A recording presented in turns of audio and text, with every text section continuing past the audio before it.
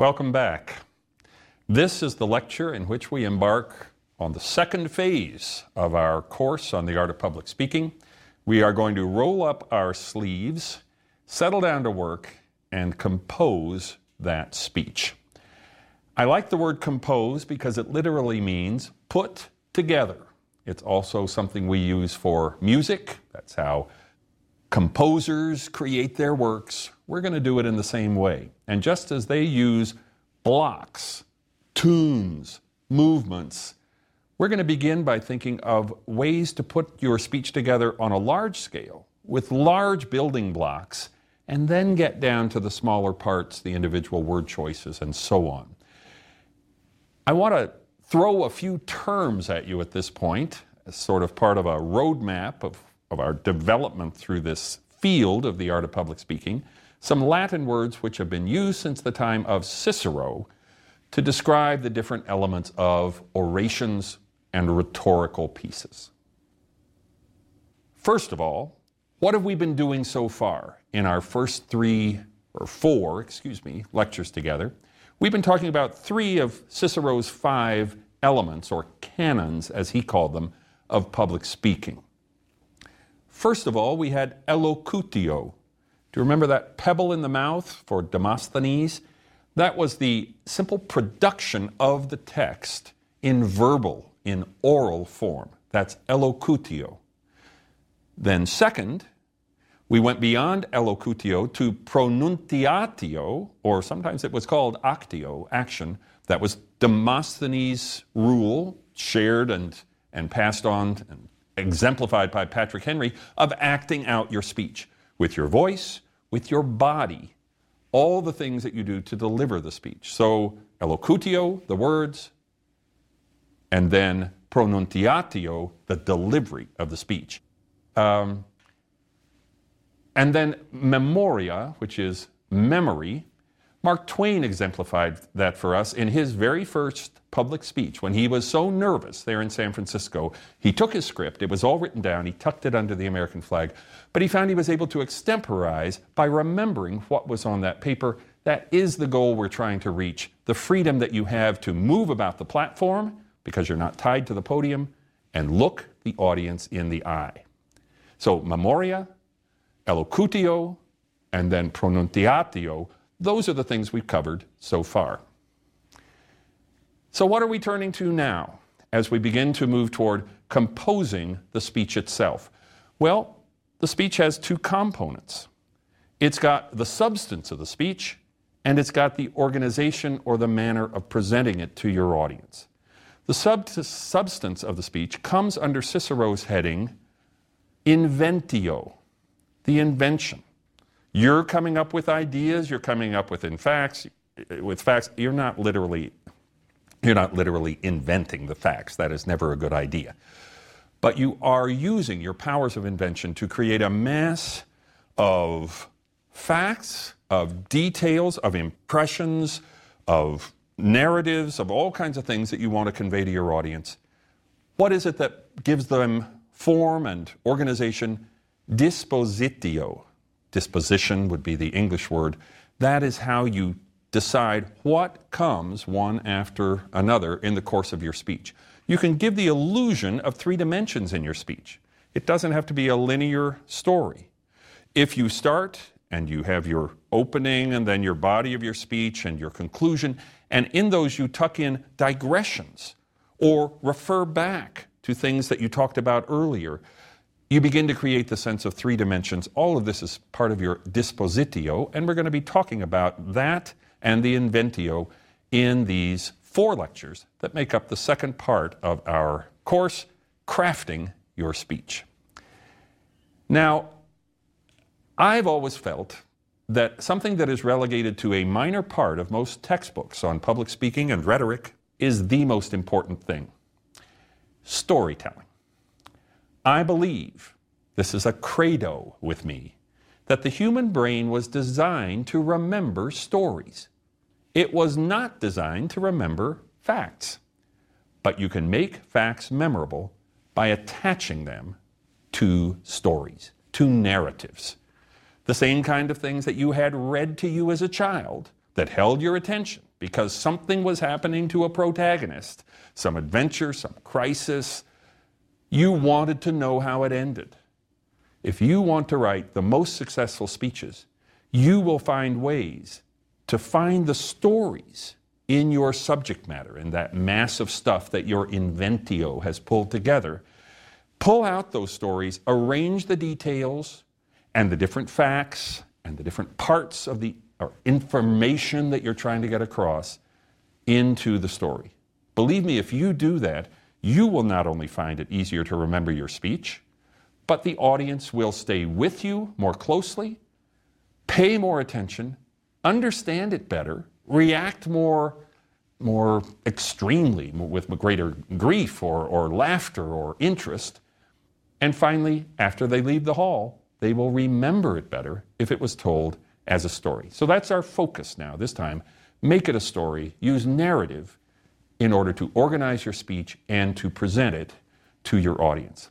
We're going to start with someone who I think is a remarkable example of this. And remember, we haven't had many so far. I don't think many public speakers do approach this work of creating the dispositio, the organizing element, in terms of a story. And you, as I said, you'll see that reflected in the textbooks, where it's often limited to just anecdotes. Decorate your speech with little stories, little examples, little anecdotes. I'm going way beyond that. I'm saying find a way to make the whole speech one narrative, one story. Marie Curie, the famous discoverer of radium, two-time Nobel Prize winner, is our guest professor this time. She did a remarkable thing. She was asked to give a graduation speech at Vassar. She almost never gave public speeches. She was very modest and somewhat shy. How did she approach it? She decided to tell a story. What the people at Vassar were hoping she would do, being this eminent, world-famous scientist and a great example of a woman who had broken through all kinds of barriers in terms of acceptance in the scientific community, they wanted her to somehow inspire the graduating class of 1921 at Vassar College. They didn't know how she was going to go about it, and frankly, she was such a giant at that time that almost anything she had said would have made it memorable for those students and their families to think, I was there in the hall when Marie Curie spoke. She took it more seriously than that. She wanted to tell them all about radium. It's a complicated subject. She knew that not many of the young women were scientists like herself. She wished there were more. How did she go about making it memorable? Let's plunge right in and see. Radium is no more a baby. It is more than 20 years old, but the conditions of the discovery were somewhat peculiar, and so it is always of interest to remember them and to explain them. That's a beautiful beginning. It comes actually after her formal beginning. I've cut into where she starts the substance of her speech. Look at what she does right from the start. Radium is a formidable subject. It's a newly discovered element. It's radioactive. It's already been discovered by 1921 that you can treat cancer with this radium. People know it's important, costly. But all these facts are the kind of things you'd find in an encyclopedia article. How does Marie Curie, the discoverer of radium, begin? Radium is no more a baby. She's almost like a mother talking about her child. She also personifies radium. So you feel radium has adventures. Radium comes of age, 20 years old. You're never going to forget the fact radium was 20 years old when she gave the speech. You won't stop thinking of radium now as the protagonist of this little piece that she's going to tell, this story. I think it's also important that Marie Curie wants to give you her personal feelings. Look at how much of herself is in this first sentence. The conditions of the discovery were somewhat peculiar. That is a subjective opinion that only she could have. She and her husband, who was her partner in working on this, somewhat peculiar. That's not a scientific term. That's the kind of term that anybody in the hall could use about a puzzle. Something that raises a question, a sort of a whodunit and how did it get done kind of mystery. And it's getting your audience to want to know the solution to a puzzle or the ending to a story, a cliffhanger, that's what's going to keep them focused on your words. And then I really like her giving you the image of herself and her husband with memory. It is always of interest to remember them. That they sit around and look back on this, and they want to share that with you and to explain them. But she's picked the right way to explain them. She's going to tell the story of how radium was discovered. This will not be an encyclopedia entry style, reasoned presentation of what's most important about radium, somewhat less important, and least important details. She's going to tell it as a narrative, how they began, how they got into it. I'm not saying that everything in this will be crystal clear to us. You could hardly pick a more formidable subject. But let's see how she does it. We must go back to the year 1897. This is Marie Curie's version of Once Upon a Time. Professor Curie and I worked at that time in the laboratory of the School of Physics and Chemistry. I was engaged in some work on uranium rays, which had been discovered 2 years before. I spent some time in studying the way of making good measurements of the uranium rays, and then I wanted to know if there were other elements giving out rays of the same kind. So I took up a work about all known elements and their compounds.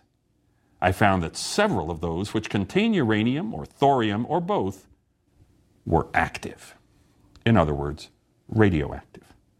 Now, she is arranging this as a process of discovery. We may not be going with her in terms of knowing and understanding exactly each point, but we understand we're on a journey with her. The narrative has begun. We are moving from ignorance to understanding and doing that primeval journey from darkness to light with Marie Curie.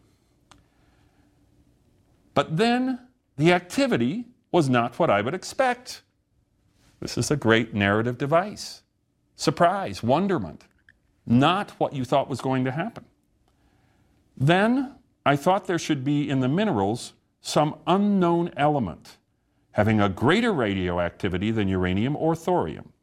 This is a little example of her slightly unidiomatic English. Then I thought there should be in the minerals, we would say, then I thought there must be in the minerals. But I'm sure they had no trouble following her there in the hall at Vassar. And I wanted to find and to separate that element.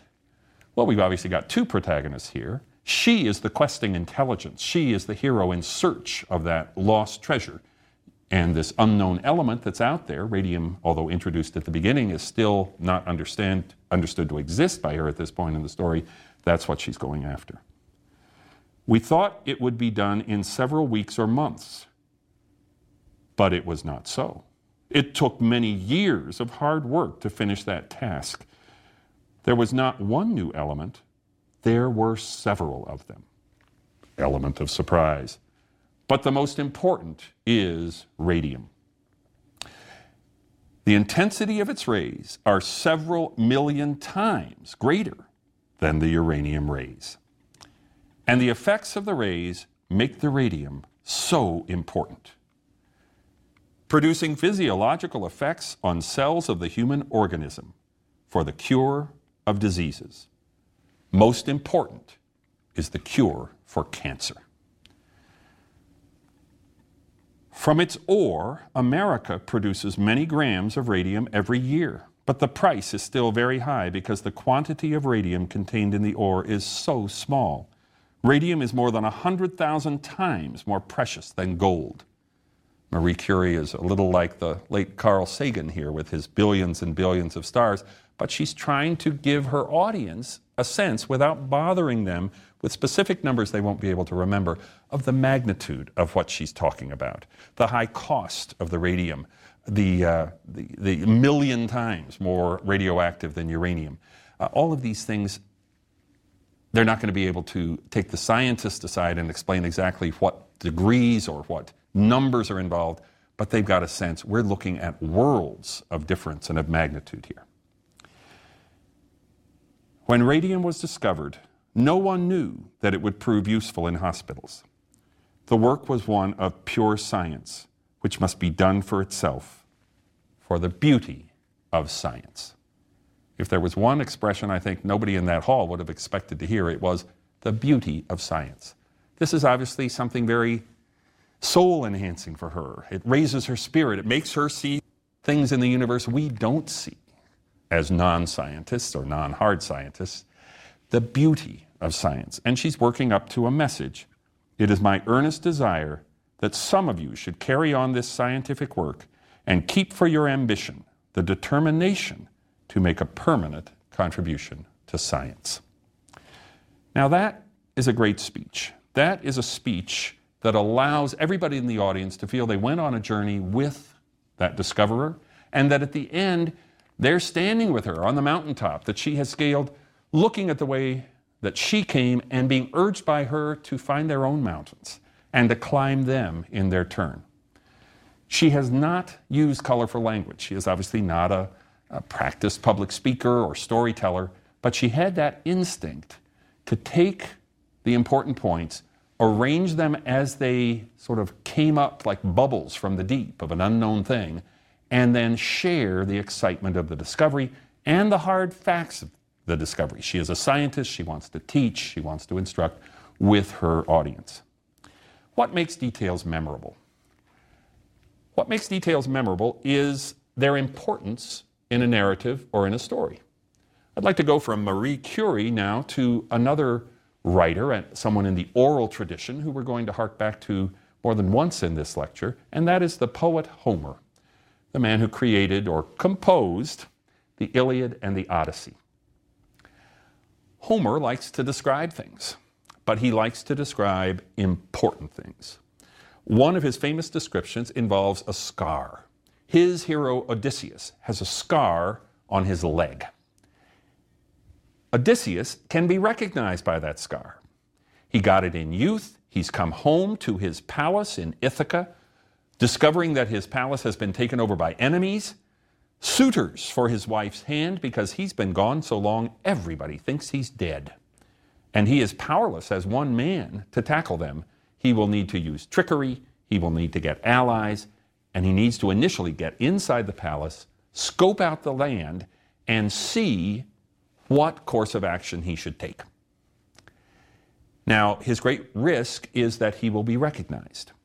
He is recognized as soon as he approaches his palace there on the island of Ithaca. He walks up to the gate.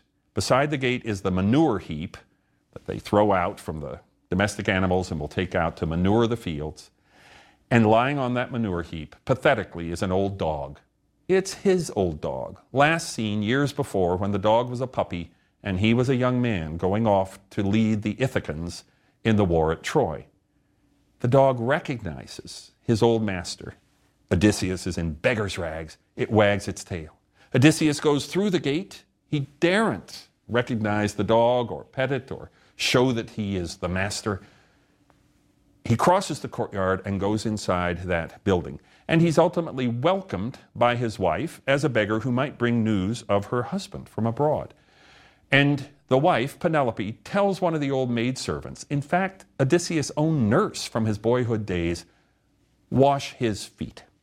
He turns away quickly from the firelight, remembering the scar. But the old woman grabs the leg. Before he can stop her, lifts it up to begin to scrub the dust of the journey off the leg. She sees the scar. She's shocked. And she remembers how he got it. He got it out boar hunting on the slopes of Mount Caledon when he was a young man, joining a group of other heroes. So at that moment, the nurse, whose name is Eurycleia, drops the leg. It splashes in the basin of water. Odysseus reaches down and claps his hand over her mouth so that she won't speak. And Penelope, fortunately, has had her attention distracted and doesn't catch on to what's happening. You're never going to forget that scar. You're never going to forget that he got it in a boar's hunt because Homer has given it weight in the narrative. It's the detail that could blow Odysseus' cover, could reveal who he truly is, could lead to his death and the ruin of his family and of his palace. That's what makes details vivid. It's not so much the language you pack around them, it's placing them in a spot in your narrative where they are turning points or where they are key things.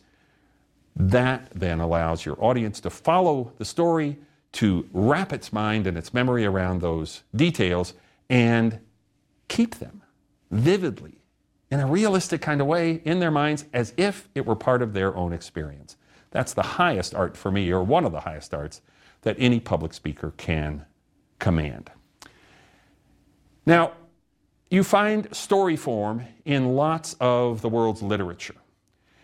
It tends to be especially prevalent where cultures had what we call oral traditions. In other words, they were more about learning to speak and tell stories and hold people's attention in grand public orations or around fires at night, passing down history as a series of remembered chronicles rather than just pulling a book off the shelf and consulting it.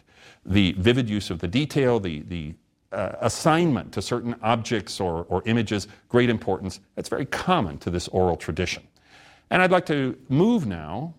We've had Homer. Let's move to a different kind of oral tradition, that of the Gospels in the Christian Bible, which were originally, spoken documents, and look at the story of the Good Samaritan as told by Jesus. In the Gospel, according to St. Luke, Jesus has just said, love your God and love your neighbor as yourself. And a lawyer has asked him, who is my neighbor? A good lawyer's question. Jesus has not yet really defined his terms, and he said something shocking, that you should love, you should feel this agape, this open, tolerant welcome to somebody you don't even know well, a neighbor. So Jesus tells a story rather than providing a dictionary-style definition. And his response is much more powerful because it is a story. A certain man went down from Jerusalem to Jericho and fell among thieves, which stripped him of his raiment and wounded him and departed, leaving him for dead. And by chance there came down a certain priest that way, and when he saw him, he passed by on the other side. And likewise a Levite, when he was at the place, came and looked on him and passed by on the other side.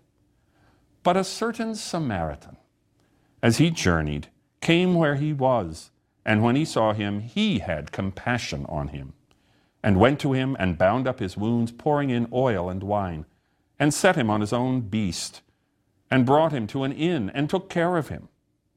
Which now of these three, thinkest thou, was neighbor unto him that fell among the thieves? And he said, the lawyer, he that showed mercy on him. Then said Jesus unto him, go, and do thou likewise. Jesus never really answers the question, but he tells this long story. And I submit to you that one of the things that makes the story so powerful is that it's a real story. Let's look at all the little elements that Jesus uses to draw you into this story. First, it's personal. We've got a hero. We've got this Samaritan. Now, it's not clearly understood by many people in the modern world that for a Jew like Jesus to talk about a Samaritan to another Jew was to talk about a person who was untouchable, a pariah, someone who belonged to a fallen, divorced branch of the old Hebrew people, the northerners who had, according to the Jews of Jerusalem and the area around Jerusalem, gone the wrong way. There should be no discourse with these people. They could not be touched. They should not be helped. You shouldn't even go into their territory. That's who this Samaritan is. And the first two people to pass by are, in fact, Jews. The Samaritan comes and sees the Jew who has been beaten up, who has been left for dead. The Samaritan, our hero, is the one who is the least likely. So Jesus is using that confounding of expectations, that element of surprise. A Jew was beaten up. Two Jews went by. A Samaritan is the one who stopped. Now, if he had just told that story, it's not much of a story. It's Jesus' details that draw you in. What went into the wound to treat it? Well, there was some oil and there was some wine. Wine is a disinfectant. The alcohol in it helps wounds. What did the man do in order to get the Samaritan? What did he do to get the poor victim of this robbery to the inn? He put him on his own beast, his own mule, or whatever animal was carrying him. And then the fact that we are told very specifically where the man was going in the first place.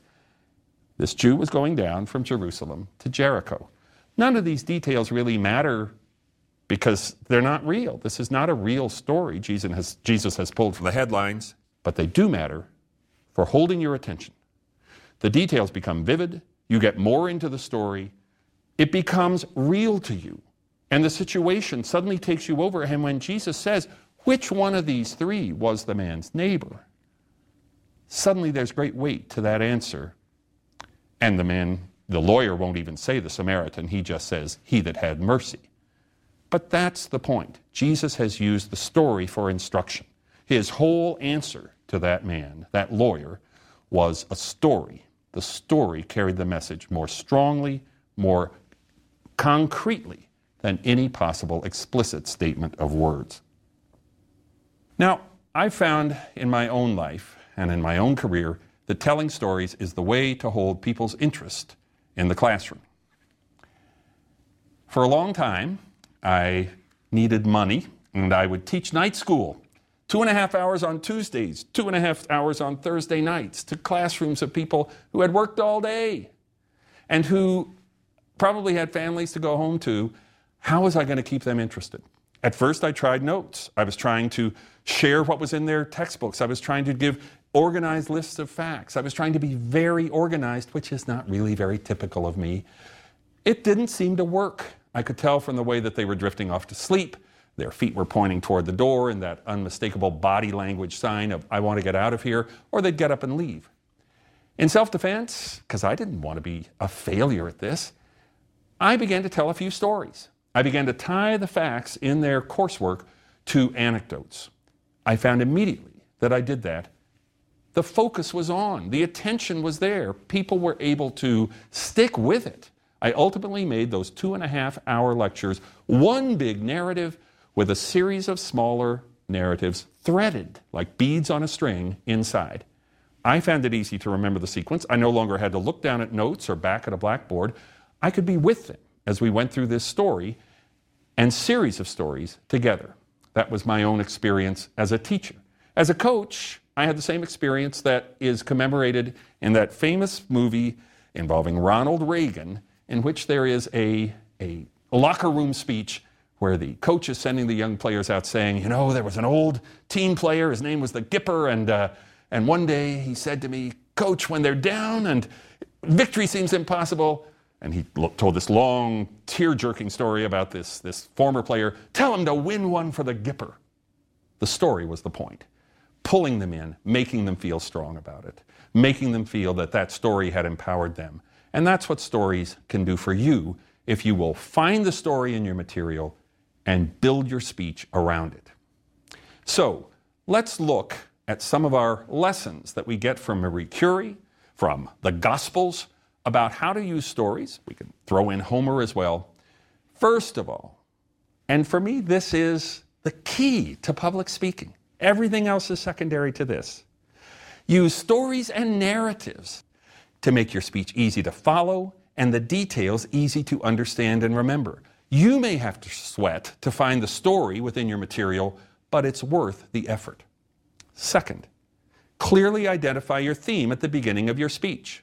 Marie Curie. Radium is no longer a baby. It's 20 years old, and I'm going to tell you about its growing up. Or Jesus. The theme was given to him by the question, who is my neighbor? Be sure they understand the point of the story before you launch in, or they'll get drowned in the details. They'll get drowned in the twists and turns of your tale. Third, include vivid and memorable details that bring your subject to life. Don't smooth out the story so it becomes abstract. It is the details that will make it memorable. And then anticipate your audience's questions and provide the answers in the body of your speech. Somehow touch on them in the course of that narrative or story. And remember how beautifully that was done both by Marie Curie, with her answering all the questions about radium, so you really felt you understood most of the details about this very important new element, newly discovered element, but also in the gospel story of the Good Samaritan. Questions about belonging to a certain religion or belonging to a certain community. The lawyer had not asked that question, but Jesus anticipated it and made sure that his story provided the answers. If you will do this, if you will seek out the narrative, you will find, first of all, your own speech stays in your mind more clearly.